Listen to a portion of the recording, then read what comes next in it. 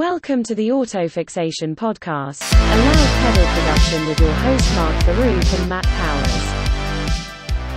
Hi, welcome to the first episode of the Auto Fixation Podcast, brought to you by the Loud Pedal. My name is Mark Farouk, and I'm joined by my co-host Matt Powers. Hey, Mark. How's it going, man? Good to have you here. So this is a new experiment for the Loud Pedal, creating a podcast. It seems that everyone's doing it. So I thought we would start with kind of what to expect. The first thing is, like we said, your friends, your neighbors, your pets, everybody's jumping on this bandwagon to start a podcast. That's eventually will be replaced by some other technology in the future, and all this will be irrelevant, and we'll look back on this with a sense of nostalgia and glee that never really existed in the moment. It's inevitable, but we're going to enjoy it while it's still here and jump on this bandwagon and ride it as far as we can. Sounds like a plan, man. I mean, I figure if a meathead like Joe Rogan can get millions of followers, how hard can it be, right? So true. So kind of just a background of what we plan to do. So we plan to bring our combined experience for whatever that's worth, or lack of experience. Very little on my part, Mark. I'm really here to be your sidekick, man. I mean, I'm the the Ringo to your John Lennon, George Harrison. I've set the bar really low, unfortunately. So we plan to discuss things in the world of the automotive, discuss our own exploits, whatever they may be, hopefully interview some interesting people, and of course fill time with our own stupid commentary and pseudo-science-based analysis, just like 24-hour news networks. So I think we found a winning formula. We'll create our own outrage machine. So in our first episode here, we're just going to give you some of the topics we want to cover, the ridiculousness of the current car buying market, and some recent experiences that we've had. Matt, this was your contribution. I like the way you wrote this. I want you to read this one. So we have to talk about how we've become versions of our absolute worst selves. I am the full-fledged smug EV driver now. Very focused on my range and my low carbon footprint now. You mentioned when I came over range anxiety, a term I'd never heard you use before. I started to get a little worried. I have other anxieties usually. Now I can add that to it. And then you're now, the official gas guzzling planet warmer with your. What is that thing? The 8 miles to the gallon. Or something? Around the city, I can sometimes pull 11, 12. On the highway, if I'm really careful, I get 18. But that's the price you pay for the noise it makes. Of course, we're also going to cover Sacramento and the surrounding area drivers. Yes, you all suck. We both commute for the most part. I commute almost every day. I know, Matt, you every other day or so. Uh-huh. And so we have to face this frequently, whether it's going into the office or picking up our kids, like many of you also have to. And of course, I think where we want to start is the unbelievable conclusion to the Formula One season that just happened at the Abu Dhabi Grand Prix on Sunday. Simply unbelievable. And I think we should probably wait before we start there. We should kind of tell a little bit about ourselves. Yeah, we got a level set here. Yeah, right? exactly. So our two listeners know what we're listen what carefully, both of you. Expertise is here. Yeah. Yeah, we have to say what got us into cars in the first place, Mark. Yeah, I mean, exactly. You've been doing this for a while. What's our expertise for people to listen to us? I mean, you're an automotive journalist, so you've got some. I certainly real pretend to chops be. here. I certainly pretend to be. Enough of a journalist to get free passes to car races and things That's like true. That, right? So that was always the goal, and so I've achieved that. So I feel like I can call myself a automotive journalist. I still chuckle on the inside when I say that out loud. But to get to that point, what was your what got you into cars? Yeah, that's when we were preparing for this, I was thinking back because it's just become such a part of my life that I haven't really thought about it. And then I was thinking back, and I think I was probably 12 years old at the time. I grew up in Virginia and Georgia, and I remember being about 12 I don't remember the car, but I remember it wouldn't start. The hood's open. The air filter's off. The top of the engine's exposed. The carburetors you could see. Kids, go look up what that means. And I saw a grown man with a lit cigarette dangling out of his mouth, hunched over the carburetor, spraying a can of ether to try to get the car to start. How many teeth did he have? Was he working with a full set? I think it would take several people in the town to put together a full set. But it was in that moment I thought, yeah, I definitely want to be a part of that. Whatever he's doing, that's what I need in my life. The barrier for entry is real low. Right. I was like, well, if you can get away with that, it's okay. But later in life, really like right around, I think I just finished college and it kind of hit me. I went to a race at Sonoma Raceway. It was the American Le Mans Series at the time. And I was into cars and into racing, but it was kind of one of the first experiences where I got up close to something. And I saw the legendary Audi R8 Le Mans car. And when I saw that and what it was able to do on track, and it wasn't just the car, it was the atmosphere, it was the Germans on the team. Uh-huh. They showed up in the paddock in S8s. That was their team transport car. So this fleet of black Audi S8s rolling up. Dope. All drivers, not all the drivers, but a lot of them German, the engineers German, everybody's talking German. It was just this atmosphere that was created. And then to watch them go out on track and just utterly crush everyone in what looked like a spaceship. That was really the moment, building on top of my childhood memory, where I was absolutely hooked on this process or in the world of cars. Yeah, and so that's how it started for me. Nice. So nice. What about you? I think my early childhood memories were reading Road and Track magazine, collecting car posters. I remember, the Porsche 959. Oh, classic. That was a beautiful car, right? And I think I had posters up of that on my walls. The Ferrari F40. It was just like being attracted to those like clean, beautiful lines and just the speed that represented. And I was just hooked, man. And I don't know. It's just always been. Now tell the truth. If you could still put the posters up on your wall, would you still do it? Absolutely. There we go. Good man. Everything in my son's room is still those posters are just actually me living vicariously to him. No, I don't know, man. I just think there's a beauty to those 80s cars that it's still remarkable, and something about the speed of them and the beauty of the analog technology. Exactly. Where everything's a screen. I mean, we just both looked at our new cars that we have, and it's all screens and electronics and stuff that computer engineers put together, not anyone with a sketch pad. And kind of, not to say that modern cars lack passion, but they lack a passion. Well, it's funny. I was just looking at at Rough. They're still making basically those old style 911s. It's all analog, with some newer technology, carbon fiber, upgraded brakes, the roll cages and all that stuff. But I mean, they're charging $1 million for that analog technology experience. And the performance specs by today's standards aren't that great. It's like 500 horsepower, 0 to 60 in 3.5 seconds. I mean, your $100,000 Tesla definitely beats that. And so, but people are willing to pay a premium for that older totally driving experience. Totally. I remember this. I remember when I was 16, my friend's neighbor had a Porsche 911. He paid us to wash it. I don't know which model it was, but it was probably like, I don't know, an 89 or something. And man, that thing just like feeling it was a 6-speed manual, feeling that gear shift. And I mean, it wasn't quite like my manual Volvo 240 DL. That thing had some, that Porsche had a great feel to it. And that engine, the way that thing sounded, that was, it's amazing. Yeah. No, it's hard to beat. It's like, there's a nostalgia now for record players and records.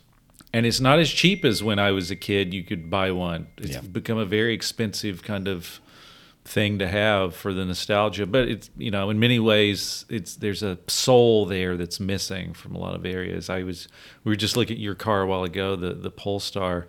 I noticed the valve opener thing for the AC heat controls has a very satisfying click to it, and I think that click was like a throwback to like this analog mechanical, the way things work. The first time I sat in a Ferrari with a gated shifter, I thought there's nothing like like this. The satisfaction of that feeling and everything together, just unreal. Now, would I want to drive around all the time with a gated shifter? Absolutely not.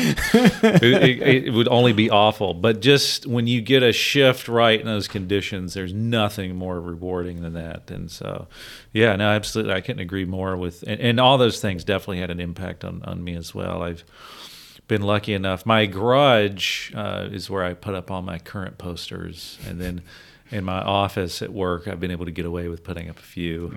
And I've tried to convince my wife that some of the really large photos of my personal photos I've taken of cars are art that should be featured in the house. That's not an argument that I've won yet, but we'll keep trying, see where it leads.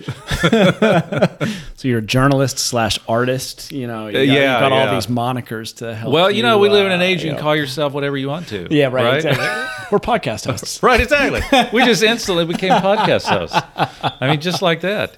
I mean, you're a podcast producer now. Have you thought about that? You put that on your resume. It's shocking. But you put that on your LinkedIn page. Yeah, right. I already have.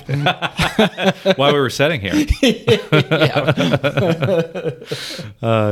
So now that we've kind of laid the groundwork of what we know, or maybe what we don't know, we can jump right in. So I wanted to jump right in. I've been really, Formula One for the past few seasons has not been something I could point to and say I've gotten really amped up about it. No. It has been... No.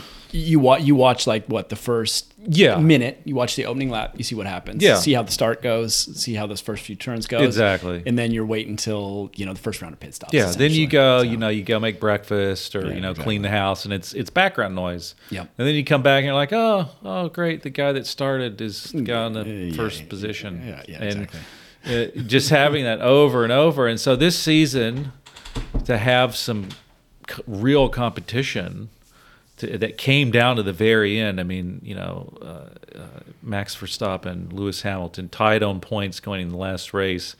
I mean, you could not have written a script better than that. I think a lot of conspiracy theorists would say that it was written to be that way. I don't think that's true.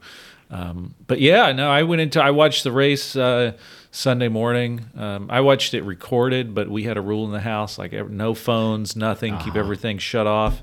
I think you watched it live on TV. Yep. So I watched it with my daughter, who's a huge Max fan. I got to be honest, I'm not really a Red Bull fan or Verstappen fan, but I was willing to be this season. Yes. I think I found myself in the same boat. I think the sport needed some change this year, and we got a great season. I mean, I think like you said, all those points are absolutely true about just what Formula One has been over the years, and now this year how exciting it was and how interesting. I mean, that first opening lap, that was something else, Mark. I mean, I think you and I were texting about that in our sort of immediate debrief about how, that was clearly an advantage for Hamilton. So for those that don't know, maybe they're listening. So lights go out. Verstappen is on pole. Lights go out. Hamilton gets a significantly better reaction time. Great start. Yeah, beats him to turn one. Has position going into turn one. Verstappen's in second place. Follows him through, I think, turn 1, 2, 3, and 4. Perhaps I'm mistaken, because maybe actually I was just going to pull up the track map. It was turn 5 where Hamilton where Verstappen put a move on Hamilton at the end of the race. So I think turn 6, into the long 6. straight, yeah. Yeah, so Max makes a little lunge up the inside, beats him to the corner, takes the apex, stays on the track. All four wheels on the track. Hamilton runs off and has to bail out of the turn. And goes straight. Enters the track I don't know, a good 100 yards. Yeah, up the almost track. at what's considered turn 8, because right after 6 is turn 7. It's an immediate left and a right, and turn 8 is a kind of a, it's not really a turn, it's kind of the beginning of that next straightaway, and he almost re-enters the track. So he goes off at 6 and re-enters at 8. Yeah. At least, you know, I would estimate 6 to 8 car lengths ahead. When they're on that main straight between 5 and 6, it's about a 3 car length advantage, and he leaves this incident basically doubling the advantage he has. Yes. And I thought, for a brief moment, well, he's going to have to give the position back. Exactly. I mean, a very similar situation had happened the week prior in this Saudi Arabian Grand Prix, where Max, he is aggressive, there's no doubt about it, overshot, went off track, stayed ahead. He was forced to give the position back, and of course there was a whole lot of controversy and issues. Stewards kind of messed that up. But he was penalized. So I thought, okay, well, he's going to get a penalty for this, or at least have to give the position back. And then nothing happens. Nothing happens. Stewards decided no further investigation necessary. No further action. When I saw that, I think that it flashed up on screen maybe about 4 laps later, 3 or 4 laps later, Yep. if I remember. Yeah. And that was a moment where I was kind of, I don't get too caught up, I don't get so tied up in sporting events where I reach a level of just complete disgust and dismay that I'm ready to walk away. But I did have a brief moment where I don't think I can watch this anymore. But I was also, luckily my daughter was there watching it with me, and I was like, okay, well, she's still into it. I'm going to keep watching. I don't want to be a bad sport in front of her and set this example. You can just, knock the table over and walk away. So I stayed with it. I'm glad I did. Yes. I mean, even though I was completely over it for most of the race, just fuming as I'm watching what's occurring, because I felt like that they were trying to hand it to him right away. It certainly seemed like it. And I mean, and the rules seem to be pretty clear in this case that you cannot leave the track and gain a lasting advantage. So, it would seem that way. If that's the letter of the rule, the law, I mean, surely Hamilton should have had to give that back. So I'm with you. I mean, I think there really wasn't anything all that remarkable until Checo ends up holding Hamilton after, what is that? That's after the first that first safety car pit. I know there were comments on the team radio referring to Sergio Perez. Checo is a legend. I think Max Verstappen even referred to him that after the race. He credited him with his championship. He said, I wouldn't be champion without him. For those that don't know, based on the pit stops, Hamilton had pitted first, and Verstappen's teammate, Sergio Perez, had not yet pitted. And basically Red Bull told him over the radio, you need to hold Hamilton up. But, not in a dangerous way. You just need to make it very hard for him to pass. And he put on an amazing display in making Hamilton really work for it.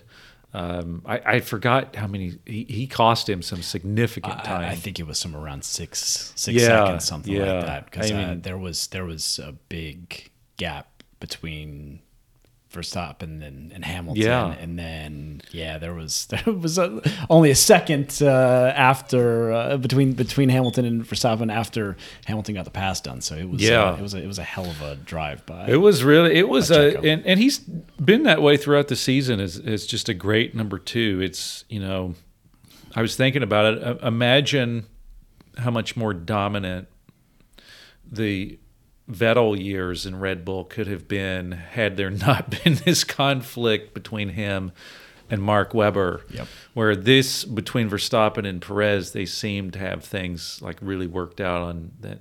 At least at this point, Perez is the number 2 driver, and he put in an amazing effort.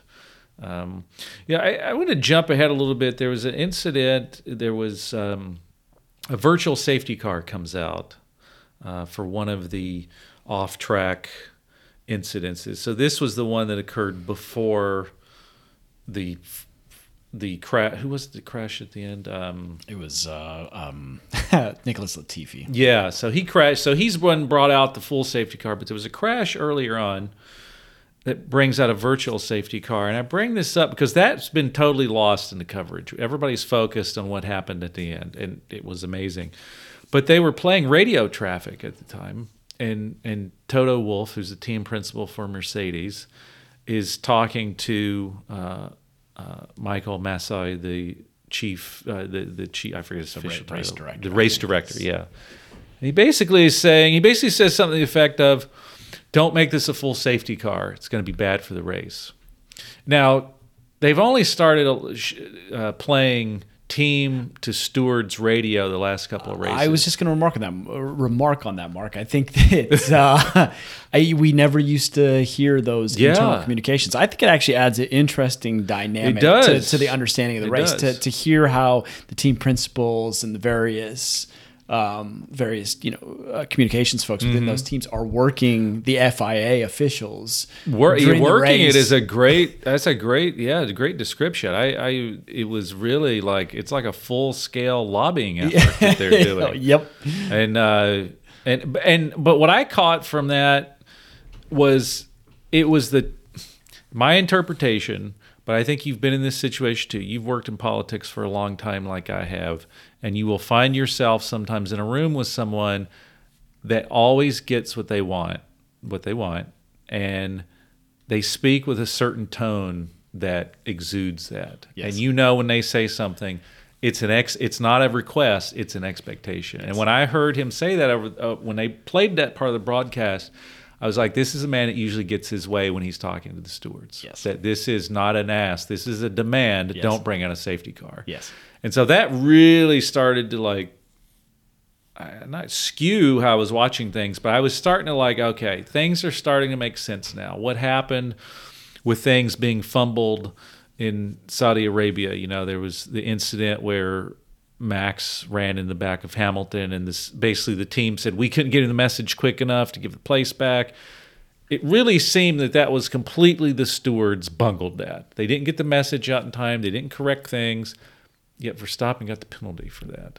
Yep. And so when I heard Toto on the radio this time, I was like, okay, this makes sense. He's used to getting his way, whether it's obviously the power of Mercedes in the sport. I was just going to say, they've been dominant for 8 years now? 8 years and now? I mean, they spend well over $1 billion a year on this program, so certainly a lot of weight comes with that. And people would argue this was the same weight that Red Bull had in their 4 championships, and the same weight that Ferrari had when Schumacher was there. Yep. So I totally get it. I don't have this, I don't blame anybody personally. That's just the nature of the sport. But it certainly shed some light on some of the politics that were at play here. Yep. I completely agree, Mark. I mean, so another issue, a lot of people were stuck on the final lap, right? That because the way the safety car period was done and letting some of the lap traffic, at least the lap traffic between Hamilton and Verstappen at the end go, that somehow Hamilton was robbed. And my two thoughts since I heard that, and Hamilton fans are very adamant about it, was, A, did you really want to see a championship decided under safety car? I think people would have completely, people have already been disappointed with Formula One enough as it is, but to end that way, with all the hype that was surrounding it, I just thought would have I think the pressure was on Formula One not to let that happen. And then the other thing was completely ignoring. So it was, okay, well, Hamilton, I've heard the argument, Hamilton took the lead in spite of his dubious pass that he made and didn't have to give a position back. But he maintained this lead, and he was being punished in spite of his racecraft and all this. But I think you brought up something in one of the text messages you sent me about, what about race strategy? Why was Hamilton in this position to be on these bad tires? And, and even in the race, he's radioing back to the engineers, right? Like, are you sure this is right? I think we need new tires. This isn't going to last. And they're saying, no, we need track position. Hindsight, of course, you look back and say you should have done this, but I felt like it was a little bit of Red Bull through every strategy they had at this, and Mercedes went with one strategy: stay on track. That's right. And I think that cost them. No, I agree. Though, looking at this generation of cars that we've been dealing with for what is the last 8 years or so, I mean, track position is basically the most critical thing that you can have. That's a good point. And so, I can understand in the heat of things, probably that was the calculation, was like, we have to stay out in front. I mean, I think where I take exception to what Massey and the stewards did is, I mean, they communicated. So when the safety car comes out and they're focused on cleaning up the Latifi wreck, they first communicate that there will be no overtaking under the safety car. Right. The back markers, the lap cars will not be allowed to overtake.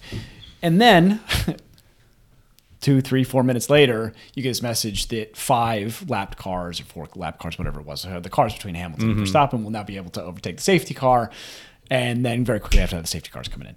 So I think whenever you have a reversal of a previous statement that was made, I think there's going to be questions about what was the motivation behind that. Totally. And I understand. Yes, I don't think anybody argues with not ending the race under a safety car. Clearly, having a motor race and in racing conditions, it could have been handled better. Exactly, but those decisions certainly could be. I think it was a really a culmination of, it's easy to look at that event and through a tunnel and not see everything else that's happened this season. I mean, I think the officiating throughout the season, the way penalties were awarded or not awarded, as the case may have been, or sometimes the delay in giving a penalty, I think the stewards and the overall control of the race and discipline of the race really sucked overall. It's never going to be consistent because,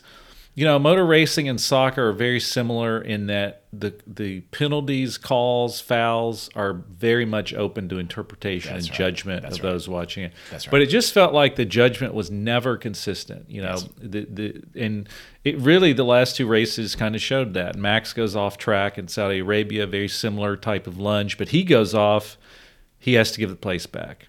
He keeps all 4 wheels on the track in Abu Dhabi. Hamilton goes off, gains a huge lead. Nothing happens. It's like, whoa, what? Yes. But overall, there was lots of cases throughout the season where there were very questionable calls by the stewards. But I think overall, I think Formula One needed this. It needed to have this come down to the end. To have 2 great look, I'm not a fan of Hamilton or Mercedes, but you can't dismiss what they've been able to accomplish. They still won the Constructors' Championship. Yep. I guess I'm hopeful for the future, but I also hope this isn't the reemergence of now 4 or 5 years of Red Bull dominance, because I don't think that's any more healthy for the sport either. I'm hoping that, I don't know, part of me hopes that while these 2 teams are trying to kill each other, that McLaren, Ferraris, or maybe even Aston Martin, start fighting up front. That's right. Well, I mean, we've seen Lando Norris with McLaren have a really great season. Yeah. And put some amazing drives. Qualified third in his last race. And then the drama, everybody forgot Carlos Sainz podium position for Ferrari, third place. I mean, that was an amazing, but given everything else that happened, and nobody cared what he was able to accomplish. Well, we got about 90 days, I think, now to see what the new package is. Yeah, and we'll see who got it right. Exactly. That's going to be, all bets are going to be off here with entering a new formula and a new era. And we'll see. I mean, the amount of, I get the tensions were high, and I totally get the one area that I can give Hamilton fans who have texted me or called me, and I was walking to work yesterday and I was getting out of the elevator, and the first thing I heard getting off the elevator, Hamilton was robbed. You know who you are who said that to me.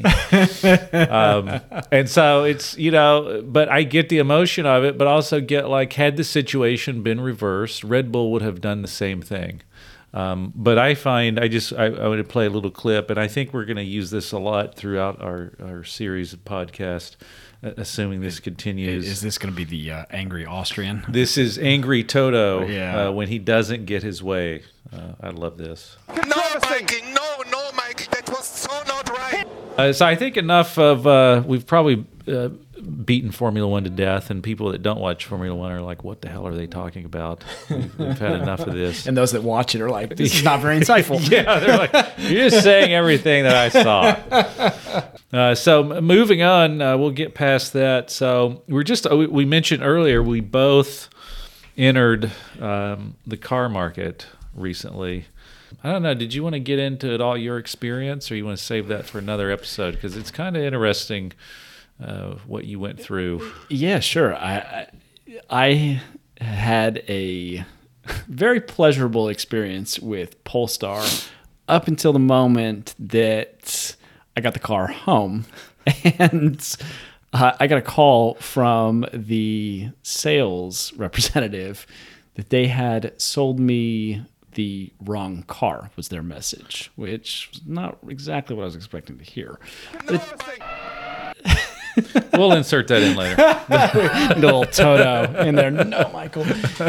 Nah. So when I got to the dealership, they were like, "Oh, welcome. So great to see you. Here's your car." And they pointed to the car on the showroom. And I said to the sales lady, I said, "Are you sure that that's the right car? Is that the right color?" She's like, "Yeah, this is your car." And I was kind of looking at it. I thought, I don't know if this is the package that I ordered. Now, I guess I have to provide a little context here, Mark, that I had ordered this car 2.5 weeks prior to delivery. I just found out. Which is really good turnaround time. Exactly. Amazing turnaround time. So what I had done was there was a bunch of options for pre-configured cars that you could choose from that were sort of due in, 2 to 3 to 4 weeks, something like that. So it was kind of pre-configured, and it was on the boat, sort of. So it had already been produced. Nobody claimed it. It was in transit.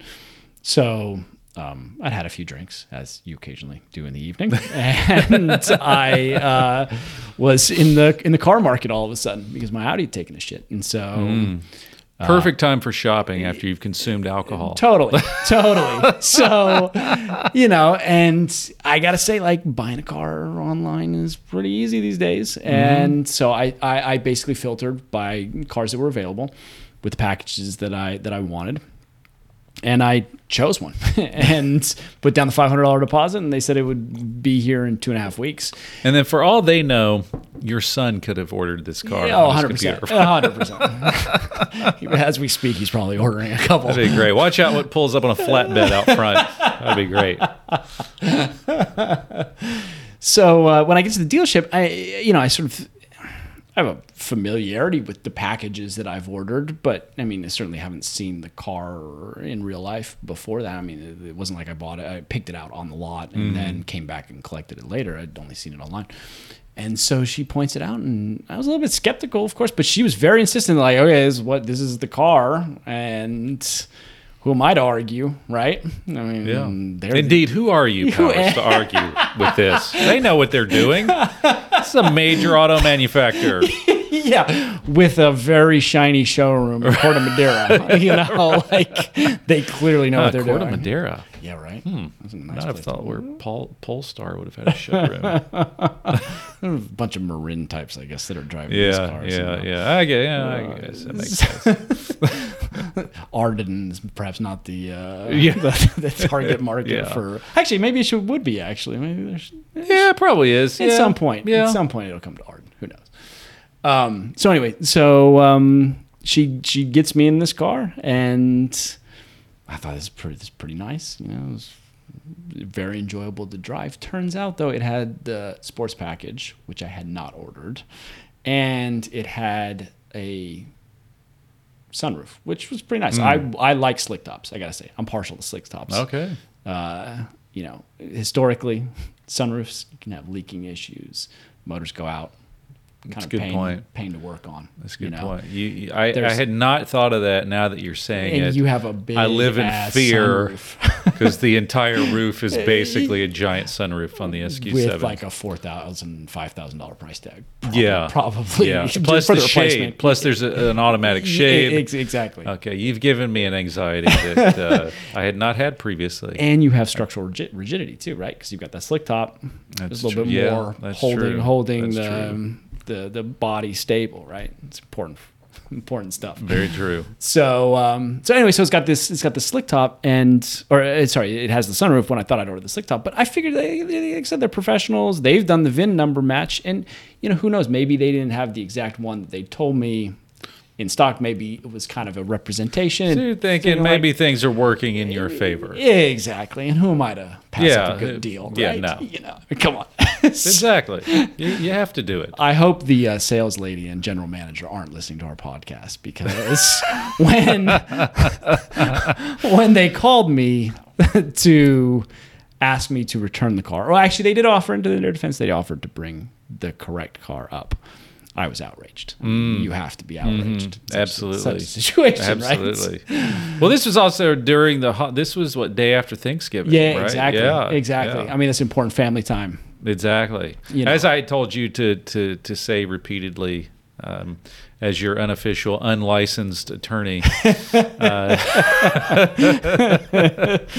trying to figure out, as we were talking that day, trying to figure out what options you might have. And I thought we might have an opportunity if the VIN numbers matched on the paperwork on the car that you received. Exactly. Unfortunately, that was not the case. The VIN number was not a match. So they had taken the correct VIN and put that on the license plate, the temporary license plate, but the actual VIN in the windscreen was different from the paperwork that I signed. Has someone been fired over this? I wonder.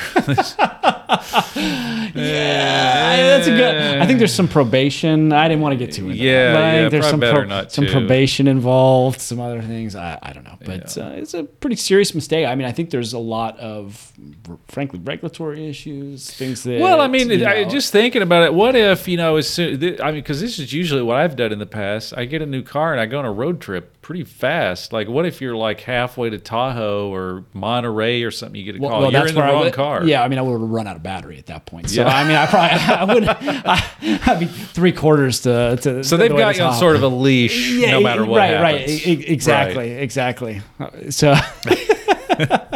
No, but exactly. I mean, it was at the end of the day, it was not the worst thing, but it was, clearly not a very professional situation for them. But the car has been great. In all seriousness, it drives really well. It's got great pickup. I mean, actually, we got to go take it for a spin, Mark. We do. Absolutely. It's I like the looks of it too. It's for the electric cars out there. It's a good looking car, and yeah, you're right. Anything. I'm kind of in that anything but Tesla camp. I mean, of course, the Porsche Taycan and the various Audi, like the Audi e-tron GT, but those are not, realistic. No, that's right. Family haulers. I mean, you could if you're in that income bracket, but that's not something that's realistic for me. So, I think this is I think the Polestar 2 is a good looking car. And I mean, I think, look, you have to respect what Tesla has done for the EV market. Clearly, I mean, they've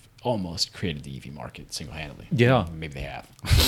Well, with a significant amount of public subsidy, certainly it's helped. But of course, others had access to those same subsidies as well. So, no, well, it's not. I think they're not to get off on a Tesla tangent here. But let's do it. All right, I think on the inaugural podcast here, let's roll with it. Let's punch up. What are we doing here? Kicking down.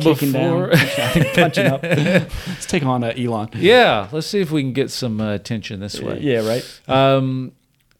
I got to give them a lot of credit for doing something that for a long time I had thought was impossible, and that was make EVs look good. Yes. Up until Tesla, EVs looked awful. Yes.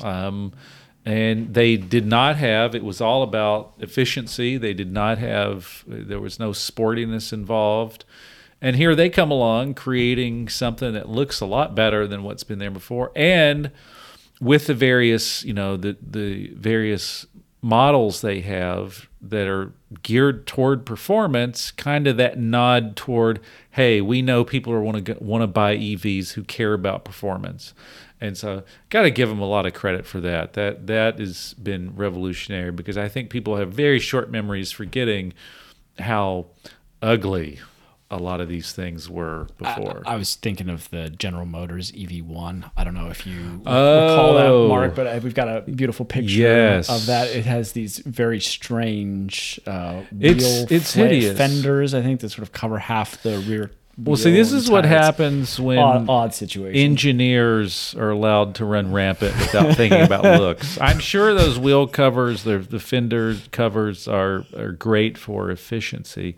But, that car, the EV1 was, if you ever saw that movie, Who Killed the Electric Car, which, I don't know, felt a bit conspiratorial, ignoring the fact of just how ugly that car that car killed the EV car until Tesla came around, because there was a lot of people who probably were on the fence and thinking, oh, this electric technology is good. Then they saw this, they were like, oh God, no way. Exactly. It's absolutely hideous. No, but I think since 2013, when the Model S first came out, I mean, like you said, it's changed the ballgame in terms of the desirability to drive an EV. And I mean, the problem with them is that, like you said, the door panels are on backwards and the seals don't work, and you've got to be associated with Elon Musk. Right. So I think we're really on the cusp now of probably a revolution in terms of vehicles and the electric vehicle industry. I mean, there's just so many options now coming out. We were talking about the ID4 from VW. Yeah. I mean, that's accessible, and you're right. It's not a bad looking car. You'd remarked on that. It's not a bad looking car. I don't think it's particularly sexy, and it's not great it's not to exciting. drive. But it's a Volkswagen, and it's got good range, and it's I mean, not if you put real expensive. If you put aside. It's part of the problem is with a lot of what's coming onto the market that's accessible is you do think about the description we use for this. It's not a bad looking car, but we're certainly not saying, oh, it looks great. Yeah, right. We're like, no, it's not bad looking. That's unfortunately kind of the standard we have to live with for now in this mid and lower range of accessibility. But we could certainly spend a lot of time talking about these topics. We should probably wrap it up here. We've spent a lot of time on this. We appreciate all 2 or maybe 3 of you that have been listening. I mean, I'm going to make my kids listen to it. Yeah, so I was that's going to 2. say, and thanks, Mom and Dad. We appreciate the listen here. There you go. So with that, we are out. You need to reinstate the lap before. That's not right. Toto? Yes. It's called a motor race, okay? Sorry? We went to car racing.